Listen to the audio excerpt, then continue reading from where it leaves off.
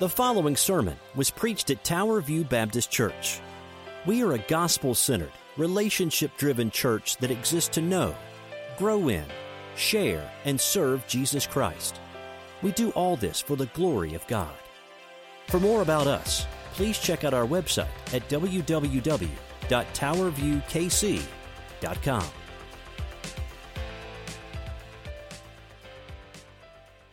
Good morning. I invite your attention this morning to Ezekiel chapter 11. Ezekiel chapter 11. And this is our title today. It's called Heart Transplant. Thank you so much for joining us. I'm glad you could come. In these times and in these days, we need to hear the word of the Lord. We hear a lot about social media. We hear a lot about fear and panic, and we need to be socially responsible and take care of ourselves and others and love our neighbor. But today we come before the word of the Lord, not disconnected, not unpractical from the very things we're facing today. But may your heart, may your ears, may your spiritual heart and your spiritual ears be open to what God is telling us to do today. But you know, it's like the farmer who went to the city for the first time. And the farmer saw a mall, and while he was there at that mall, he was with his son and with his wife. And the interesting thing about that is, the farmer said, I've got to see this place. I've never seen anything like it before. How amazing is this place called the mall? So they went inside and they started wandering around. And inside the mall was a bank. And when they walked inside the bank, they saw a vault. Now, they didn't quite know what it was because as the farmer was very primitive, he would hide his money in his backyard with just a shovel or under a mattress. He didn't trust institutions. He did it all himself. So at one point, they stood there, the farmer, his wife, and his son, staring at this vault, trying to figure out what in the world this thing actually was. And so at that point, a little lady walked inside the vault.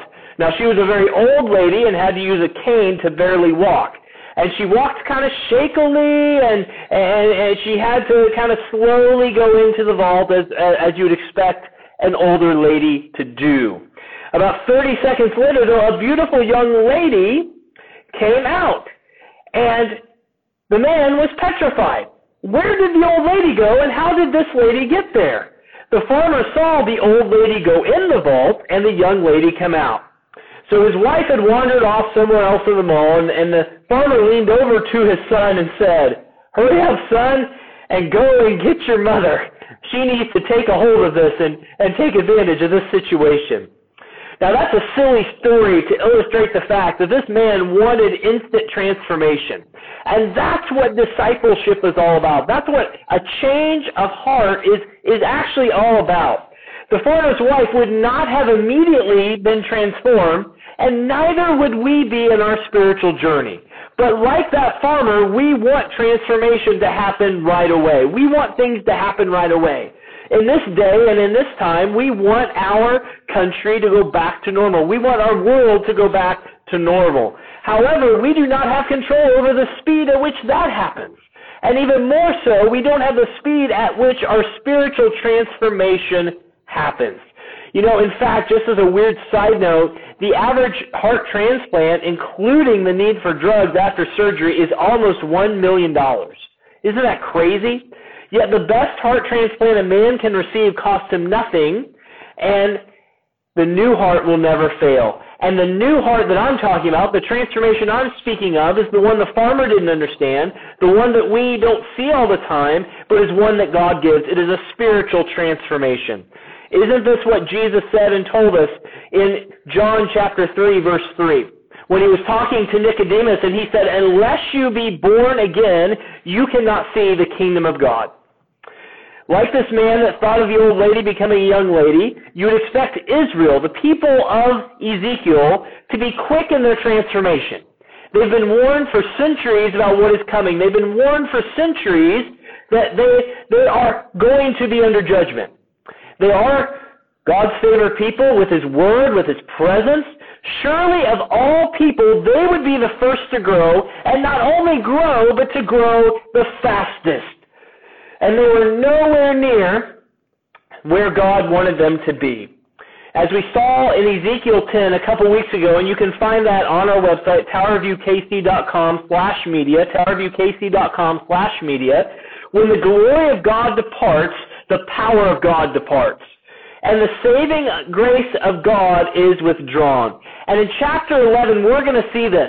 When this nation should have been transformed, not only instantaneously, but incrementally, step by step, they saw themselves once again in a place where they were no longer viable spiritually, to the point where God was throwing in the towel and bringing down His judgment hammer upon them. You see, they departed from the Word of God, they disobeyed the Word of God, and they followed after the world itself. And a heart that has found religion, but not experienced regeneration, not experienced the instant transformation that comes by believing Jesus Christ is Lord, and that God raised Him from the dead, Romans 10:9, will be restless until it returns to the world. Christianity is not merely a new set of rules, but it is a new creation. We are the new creations in Christ. The old is gone, the new has come, 2 Corinthians says, 5:17. Religion may bind the sinful heart, but it cannot change it. Only grace alone can do that. So this morning, what I want to look at is Ezekiel 11 and ask the question, what in your life fights to be in the place where God should only be in your heart? And what if our churches turn back to Jesus with nothing but open Bibles, humble hearts, giving Him complete and final say in how we move forward? What if we say to Him, we are open, Lord, to radical change in order to obey You, whatever the cost? How could that not go well? The big idea today, which just as a reminder is kind of the thesis or the big summary statement of the sermon, of the chapter, is simply this. In the new birth, when a heart is transformed and transplanted, the great physician, who is God Himself, cures our soul, removes our old heart, and gives us a new heart, and He still makes house calls today. You see, the new birth always produces a changed life. Wherever there is regeneration, there will be a transformation of life. We are born again once and never twice. The Bible teaches regeneration, not regeneration.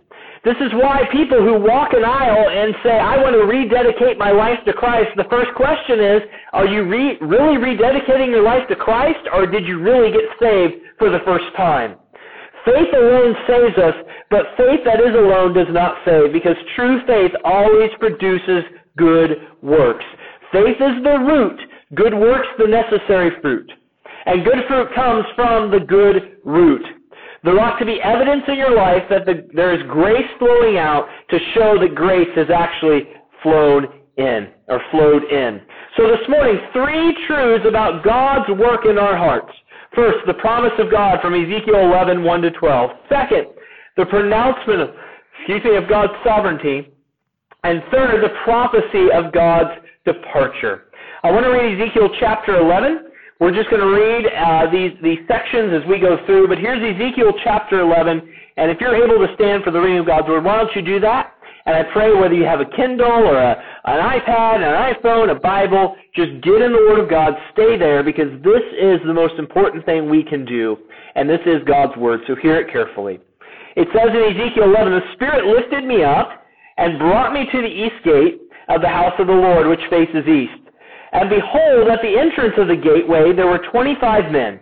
And I saw among them Jazaniah the son of Azur, and Pelatiah the son of Benaiah, princes of the people.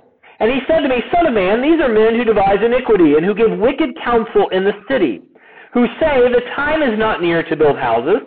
The city is the cauldron, and we are the meat. Therefore prophesy against them, and prophesy, Son of man. Verse 5, And the Spirit of the Lord fell upon me, and said to me, Say, Thus says the Lord, so you think, house of Israel.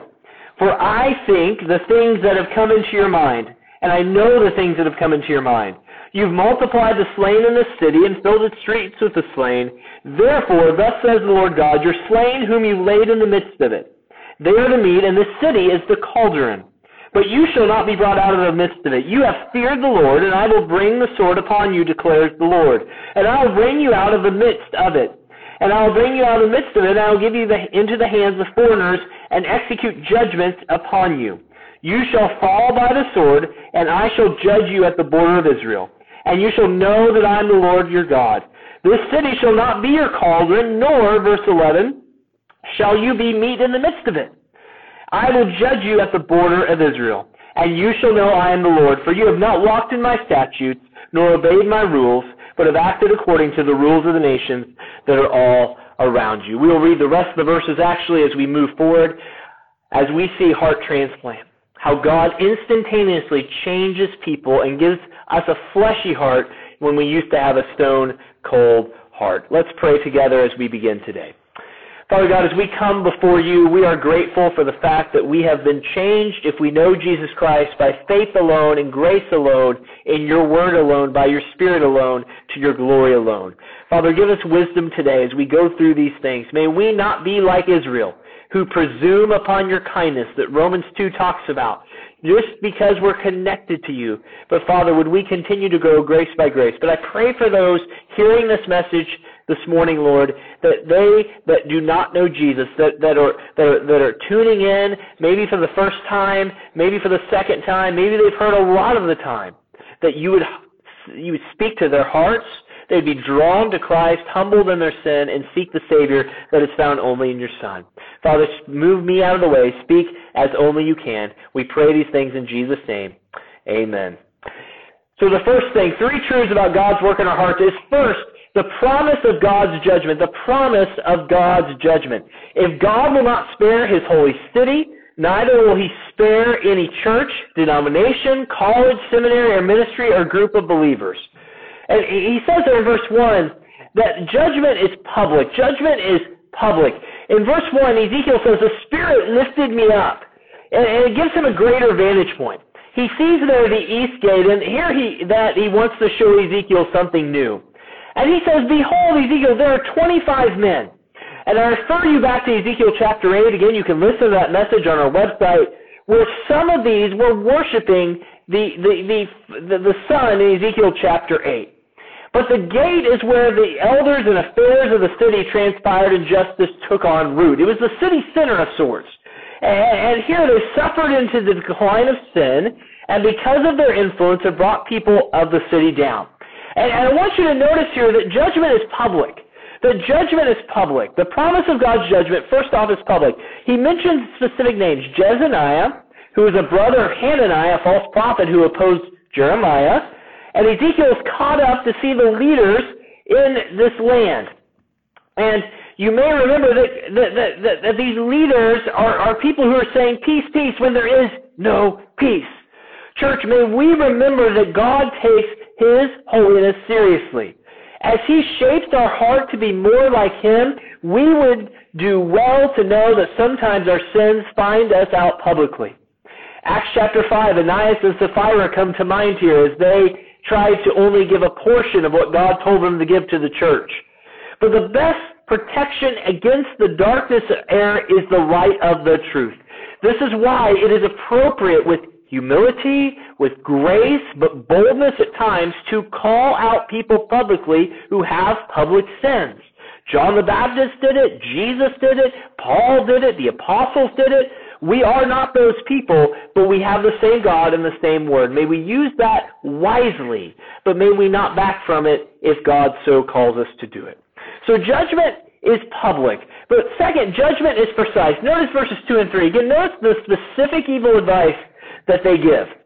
And Ezekiel told him in verse 2, Son of man, and it reminds him of his position, Son of man, but it tells him here that they gave him evil advice. You see that in verse 2.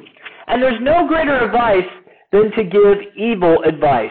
Son of man, these men who are devise iniquity and who give wicked counsels what the word says. And they were giving wicked counsel because they were not following what God wanted for them. And in verse 3, they said to each other, is it not time to build houses? In other words, is it not time of peace and prosperity? Is it not time just to kick your feet back and enjoy yourself a bit? Give yourself to the things of the world, they would say, these false prophets. But this is a direct call against what God has already told Ezekiel to do. They are burying themselves in the things of the world like as an ostrich puts its head in the sand. And they said to themselves, the city is a pot and we are the flesh. It was a false optimism. Jesus reminded us in Matthew 12:36 that I tell you, on the day of judgment, people will give account for every careless word they speak. These people were under God's judgment. It was a public judgment. It was precise because they were on record for saying these things. May you pray for your leaders. May you pray for your life, that we not seek our own agendas, but that of God's. May our hearts be inclined to do what God wants, not what we think is appropriate. So the judgment is always precise and public, but it's also plain spoken. Verse 4 tells us this. It's not flowery. He tells them only what God tells them. He says in verse 4, therefore, Son of Man, prophesy against them. Prophesy. He says it twice. It means to bring the word of the Lord and declare, thus says the Lord. And church, that's what we're called to do. As a church, as in these days that we live in such uncertainty and times, we still bring the same word of the Lord. We don't water it down. We don't give it less than it is. We don't put something up above it. The word of the Lord stands true because God is true. And the word of the Lord stands true because He is faithful and true. But He says in Amos 3:8, God says, a lion has roared, who will not fear? The Lord has spoken, who can but prophesy? Look, God's word is never hidden from those who are listening. It's always plain and straightforward. Is it okay to put a little silly illustration occasionally into a sermon? Well, we did that at the first. I hope so. But I also want you to remember that nothing ever overtakes what God has said in His Word. Woe to us if we do not share the Word in this time.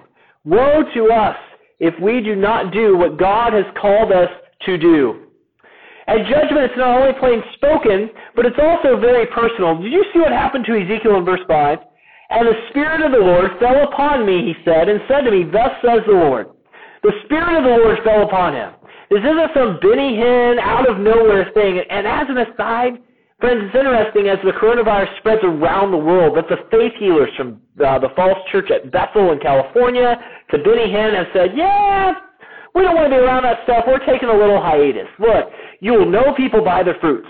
Why aren't the faith healers in all these different places healing people as they say they can? It's always under their control, in their context, in their circumstances. But the power of the Spirit gripped Ezekiel that the judgment now became personal. And it moved him to speak, thus says the Lord. That phrase is used 3,800 times in the Scripture, mainly in the Old Testament. And it says there in verse 5, and he goes on to say, so you think, O house of Israel, for I know the things that have come into your mind. It gets very personal. As judgment falls on the people, it gets personal because now God says, look, I not only know the public things you said, the plain spoken things you said, the precise things you said, but I know now the personal things that you said. As a man thinks, so he is. What you are the thoughts in your mind. Your emotions are up and down, but the depths of you, the real you, are the thoughts of your mind. And God tells them in verse 6 that you have multiplied the slain. They have killed the righteous men. They've bloodied the streets with the men and women of God who desire to seek God just for their own agendas. And God has seen them mow down righteous people and refuse those whom God has sent. Proverbs 15:3 reminds us that the eyes of the Lord are in every place, keeping watch over the evil and the good. Friends, God knows us. 1 John 3:20 says God knows our heart. What do we have to hide from? Christian, if you are a Christian, then you know this. God sees everything. Why don't you run to Him? Are you afraid of something like Adam and Eve in the garden? Go to Him. Go to Him. Not only is judgment personal in verses 7 to 11, it's also prophetic. Verse 7 says, thus says the Lord. Notice that divine authority. God says to them, really, do you realize that you are flesh? You are flesh like a cooking pot, and your sin is inviting the fiery flames of God? And He says to them in verse 7, He says, your slain whom you've laid in this midst of it, they are the meat, and the city is the cauldron, but you shall be brought out of the midst of it. Friends, they were being told very clearly that God is fulfilling what He said down to the detail. God is saying, guys, you don't understand me. You don't get me. I am not bringing judgment on your enemies. I'm bringing judgment on you. And this is what I need to remind you of today. I am bringing this judgment. Verse 8 says, you have feared and I will bring it. God takes responsibility that he will bring the violent judgment. It's God doing this. Their sin brought it on, but God is like a good parent following through in discipline, carrying it out. And in verse 9 he says, and I will bring you out and give you to strangers. See, God takes people who are far more evil and ungodly and uses them as the rod of his anger for those who've had his word. And in this case, for Israel in Ezekiel's time, it'll be Babylon 4 or 5 years after this vision, and 586, 587 BC, when the city of Jerusalem finally falls. And he tells them in verse 10, you will fall by the sword, so you shall know I am the Lord. It takes this to get their attention. And he says, you will not be flesh. In other words, you will not remain here. And just as God promised judgment here, what was only promised and longed for in the prophecies of the Old Testament have been wonderfully fulfilled in Jesus Christ. Friends, this should be us. Because outside Jesus Christ, the wrath of God is on us. And if you're listening to this, you need to understand you are not kosher with God. You're not good with God just by being a person. You must repent 180, turn back and around, and give up and go to Jesus Christ. God's judgment is prophetic. And finally, in verse 12, under this first point, 3 truths that God uses to work in our hearts. Judgment is perfect. Look at verse 12. The judgment came because they refused to be holy as he is holy. Thus they were imperfect for the perfect one, God himself. Verse 12. Thus you shall know I am the Lord. What is the purpose of God's judgment? It is that they know who he is, that they understand what he stands for. Every knee will bow, every tongue will confess that Jesus is Lord. And he says, verse 12, you've not acted in my statutes or you've acted according to the nations. Again, God gives clear evidence in the courtroom about why this is happening. And he says, Israel chose to embrace things of the nations. They departed from the word and always where this verse is going to be fulfilled. Look, church, if we want to be successful in these days of reaching people who are in self-quarantine or in areas where they can't be reached, may we remember that God is going to honor those churches who honor the word, to love our neighbors, to serve those who are having trouble. If we adopt the rules of the world, even in times of distress, the glory of God will depart. So, folks, what will we choose to believe as a church? Will we choose to stand on the Word of God? Will we choose to claim what he has said? Or will we choose to model our lives against something that goes against his very word? So 3 truths about God's work in our hearts. The first one was the promise of God's judgment. The second point I want you to see is the pronouncement of God's sovereignty. Verses 13 to 21, the pronouncement of God's sovereignty. The second way God works in our hearts. But to understand this, we have to understand that God is sovereign over several things. Notice in verse 13, the first part of verse 13, that God is sovereign even over death. God is sovereign even over death. I want you to see this very clearly here. He says in verse 12, and you shall know that I'm the Lord, for you have not obeyed me. And he goes down to verse 13, and it shall come to pass. And it came to pass, Ezekiel speaking here, while I was prophesying, that Pelatiah, the son of Benaniah, died. While Ezekiel was fulfilling what God wanted for him, this man passed away and this man died. Right there. God is not playing wiffle ball, God is playing hardball. And our heart can be encouraged to know that God knows our days ahead, he knows our last days, and if we are his, our days are with him forever, all by the death, burial, resurrection, and ascension of the risen Son of God, Jesus Christ. God is sovereign over death. And the death of a wicked leader here is ordained by God just as much as the death of a treasured saint living for his glory. If we're going to understand God's work in our hearts, we need to remind ourselves the pronouncement of God's sovereignty means he is sovereign even over death. But notice the second part of verse 13. It says that God is sovereign even over despair. I want you to see this. It says in the second half there, and Ezekiel says, then I fell on my face and cried out with a loud voice, oh, Lord God, what will make a full end of the remnant of Israel? You see, the fear of the Lord leads us not to despair, but to dependence. God gives life to the dead and calls us to the existence of things that don't exist. Romans 4:17. Believe this and despair dies. God knows even when we don't understand and we ask like Ezekiel, oh God, why is this happening? God, why did this virus come on the earth? God, why are all these people dying? God, why this? Why that? Or God, 50 years ago when this happened, why did you allow it to happen? I want you to remember that God is sovereign even over your despair. And Christian, there are times in your life, like the psalmist of old, that you will despair in your faith. Many of you have experienced that in these days that we've been under quarantine or lockdown or not to the usual routine we're used to. Many of you have despaired over your jobs. Many of you have despaired over what will happen. We as church leaders have despaired over what will be the new normal for church life after this passes over. But I want to remind you that God is sovereign. His presence is with you. His comfort is with you. And just as he was working in the heart of Ezekiel, when Ezekiel saw people dying, God will shore you up with his power, with his presence, and with everything he's called you to have. God is not only sovereign over death and despair, but verses 14 through 16, he's sovereign over detours. Sovereign over detours. Look at verse 14 here. And the word of the Lord came to me, Son of man, your brothers, even your brothers, your kinsmen, the whole house of Israel, all of them, those whom the inhabitants of Israel have said, go forth from the Lord. To us this land is given for a possession. Therefore say, verse 16, thus says the Lord God, though I remove them far off among the nations and scatter them among the countries, yet I will have been a sanctuary to them for a while in the countries where they have gone.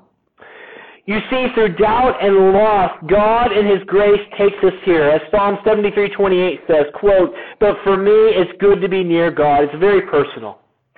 God is taking them on a detour. And in verses 14 through 15, it says, Ezekiel says to his brothers and sisters, go far from the land. You see, there were two different types of groups here. There were the relatives of those who were in Babylon that God had taken out, who had saved his people from. And then there were the rebellious ones in Jerusalem who were still thinking they were going to be okay. Their hearts were being shaped and transformed by God moving them around.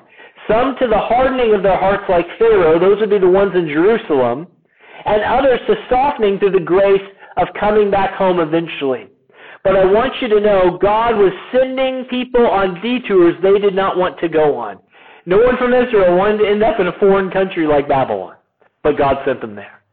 And even those under judgment would eventually learn that the detour God was sending them on was a detour with no way back. It was the final judgment.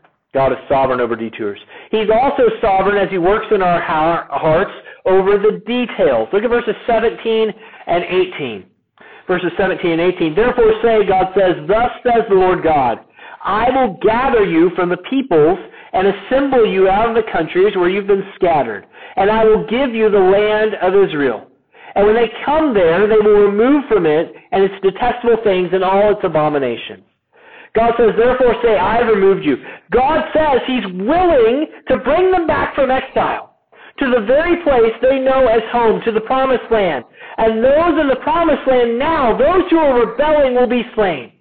You see, guys, God always has the last word, doesn't he? God always has the last word. In verse 17, God says, thus says the Lord, God is opposed to the proud. He will not let these false leaders take away his glory. He is sovereign even over the details of how this works.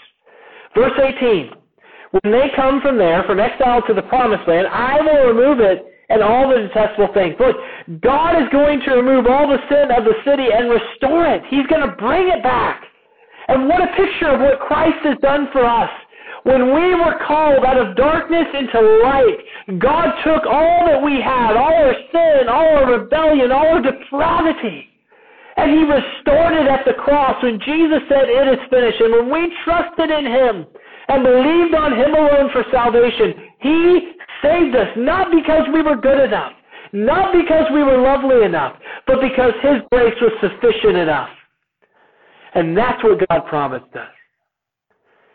The eternal God, who preceded time, created time, who transcends time, who governs time, and endures beyond time, commands us to redeem the time. The one who saved us says, not only do I save you and transform you and give you a new heart, but Ephesians 2:10, I have prepared good works for you to do. Go in my name and share the gospel.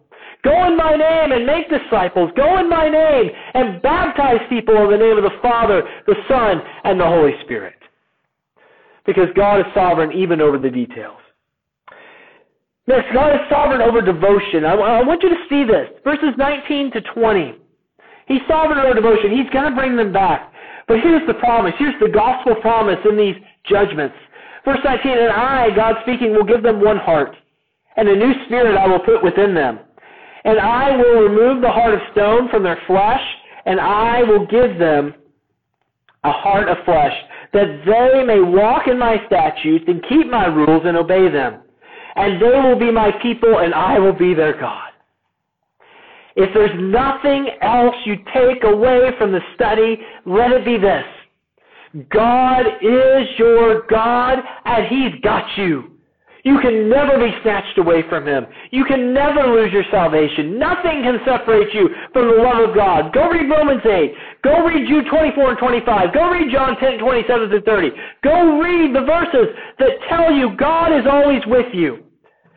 God says, and this is the promise of the new covenant, this is the promise that will be fulfilled in Christ, looking ahead. He says, I will do this. Jonah declared in Jonah 2, salvation is of the Lord.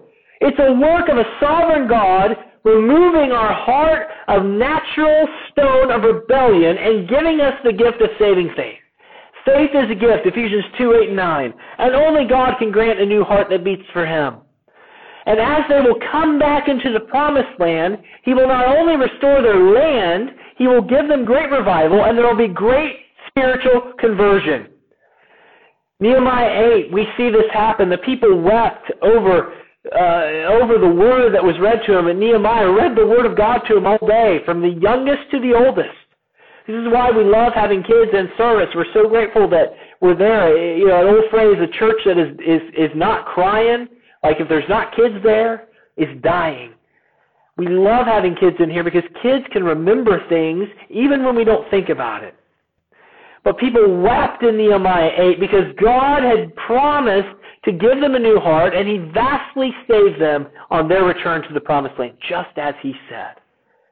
But not only did He save them, but verse 20 says, wherever there's a root, wherever there is a root, R-O-O-T, there is fruit of salvation. Not only is God going to save them, but they're going to walk in a way that's pleasing to Him. This is why just because someone professes to know Jesus Christ does not mean they actually know Jesus Christ. Friends, we are continuing to live in a day, as we always have as Christians, that people will name the name of Jesus without having any reason to know Jesus. Maybe they were baptized in a church as a kid. Maybe they like the opportunities the church provides. Maybe they just want to teach their kids good morals. And those aren't always bad things. But the ultimate thing is knowing, have you been saved? Have you come to know the Lord Jesus Christ who gave His life for you? Or are you Christian in name only? In Ezekiel 36, 25, and 27, this will be fulfilled. And it's going to be a reference point back to John 3 that we read earlier. But He is sovereign over devotion. God is not only going to save them, but He's going to motivate them based on that salvation to devote themselves to Him. God is working in their hearts by sovereignly working out the details in devotion. And finally, even the disgusting. Yeah, verse 21, the disgusting. Look at this. It says, and I will bring, but as for those whose heart goes after detestable things and their abominations, I will bring their deeds upon their heads, declares the Lord. You see, sin is against God, but He still cleans house. God is sovereign. God is not the author of sin. I don't want to implicate that. James chapter 1 makes that clear, that temptation is not from God. It starts within us. We make the choice to sin. But I do want you to know that sin does not take away God's sovereign hand. Just because someone is sinning does not make God any less in control. Those who will remain will go after their own detestable things. God will give them over, Romans chapter 1, to their life that they want. God says, you want your sin? You got your sin. Take it and run. God is separating the wheat from the tares. Does your heart truly know Him, or do you truly just know religion? Friends,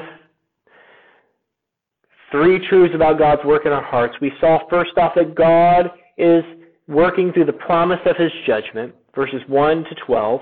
Secondly, the pronouncement of His sovereignty. But the last way, the third truth, how God works in our hearts in Ezekiel 11 and all time, is that the prophecy is going to be told about His departure. The prophecy of His departure, verses 22 through 25. Let's just read that and we'll break it down. Then, verse 22, the cherubim, remember those are the select angels who guard the glory of God, lifted up their wings with the wheels beside them. The glory of God of Israel was over them, and the glory of the Lord went up from the midst of the city and stood on the mountain that is on the east side of the city. Verse 24, and the Spirit lifted Ezekiel up, and brought me in the vision by the Spirit of God into Chaldea, into the exile. Then the vision that I had seen went up for me, and I told all the exiles about the things that the Lord had shown me. The prophecy of His departure. When God departs, the first thing that happens, verses 22 and 23, nothing is ever the same again. Things will never go back to the way they were. Verse 22, it's God's departure. They lifted up their wings. They fly away. God has said, enough is enough. I'm out of here. I gave you a chance. You didn't want to have anything to do with me, so therefore I'm gone. And He lifted up their wings. The glory of God that filled the temple, that led Israel through the wilderness by stages, has left. And by stages, it now makes its way out of the city. God will now abandon them and leave them to their own ways and allow His servant, the wicked Babylonian Empire, to come and ransack the city. And notice that it was on the mountain east of the city. This is the mountain where Jesus would fulfill prophecy at the Mount of Olives. Nothing in Ezekiel chapter 11 is short of pointing back to the gospel of Jesus Christ. But when God departs, nothing is the same. These folks have been duped, have been brainwashed into thinking they're okay before God, and how many people in our day are the same. Nothing will be the same. God's common grace is holding them. God is still giving them air to breathe, whatever food they can find, but at some point that will exhaust itself.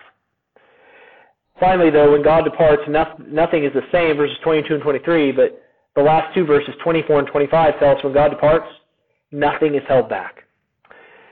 He told them the full counsel of God's word, because when God's glory departs, Ezekiel does what all people do when they encounter God. He goes and tells others. Did you notice that? Ezekiel was evangelizing. He went and told the exiles, this is what's going to happen. You remember Paul in Acts chapter 9, after he became and was converted, he immediately went into the synagogues to share about Jesus. The man who had the demons, the man of the Gadarenes, in Luke chapter 6, became the first missionary to the Gentiles. He said, Jesus, I want to go with you. And Jesus said, no, go and tell others. The man and several people who were healed, who wanted, Jesus told them not to speak of His glory. Well, what did they do? They spoke all the louder about God's glory. When you encounter God, nothing is the same positively, and nothing is held back positively. If you know Jesus, Spurgeon said it this way, if you have no desire for others to be saved, sir, you have this to be sure of, you're not saved yourself. Look, we all struggle to share our faith, especially in times like this. But friend, if you have no desire, I'm not talking about if you're scared or fearful. Even Paul said in 1 Corinthians 2, he came to the Corinthians with trembling. But if you have no desire that others see the gospel, then you may not have the gospel at all. If you do not stay awake at some point in your life about those who are headed for hell, a real, literal, conscious hell, we have a message on that from October 2018 you're welcome to look into, then friends, you need to know. You need to check your heart. Do you know Christ or do you not? Friend, the greatest news we have is that God sent forth His Son, born of a virgin, born under the law, that we might be saved. But in this day, Ezekiel went and told the exiles. Have we told those people displaced in their homes about the gospel of Jesus Christ? Have you harnessed social media for God's greater glory during these times that we live in? Have you used your connections neighbor to love your neighbors? Yes, but more so to verbally share the gospel. Faith cometh by hearing, hearing by the word of God. Friends, may we be faithful to the task. As we set under the teaching of God, the power of God will be upon us. Let us remember there is a glorious future for those who hold fast to Him in this world. Friends, life may never be the same. Our economy may never recover. I don't know the answer to those questions. But it's time for us as Christians to remember that God works in our hearts. He promises to work through our hearts through the judgments around us. He promises to work in our hearts because He is sovereign. And He promises to work in our hearts because He's going to depart His glory from places. May our church, may our family, may our lives be faithful to Him. If you're a Christian, you may never lose your salvation if you're truly saved. Christ saved you, He will hold you, or else He will be unfaithful. But are you living in such a way? Are we living in such a way? Is our church outreaching in such a way to the glory of God? May it be so. Let's pray today. Father, as we come before you, we thank you for this time. Thank you for technology that allows us to do this. And I pray for those without Jesus Christ that they would come to know your will and your way. Father, we love you so much. Be glorified in these times. May the gospel be bold and big. And Father, use us to reach people for the gospel. We pray these things today in Jesus' name. And we say together, amen.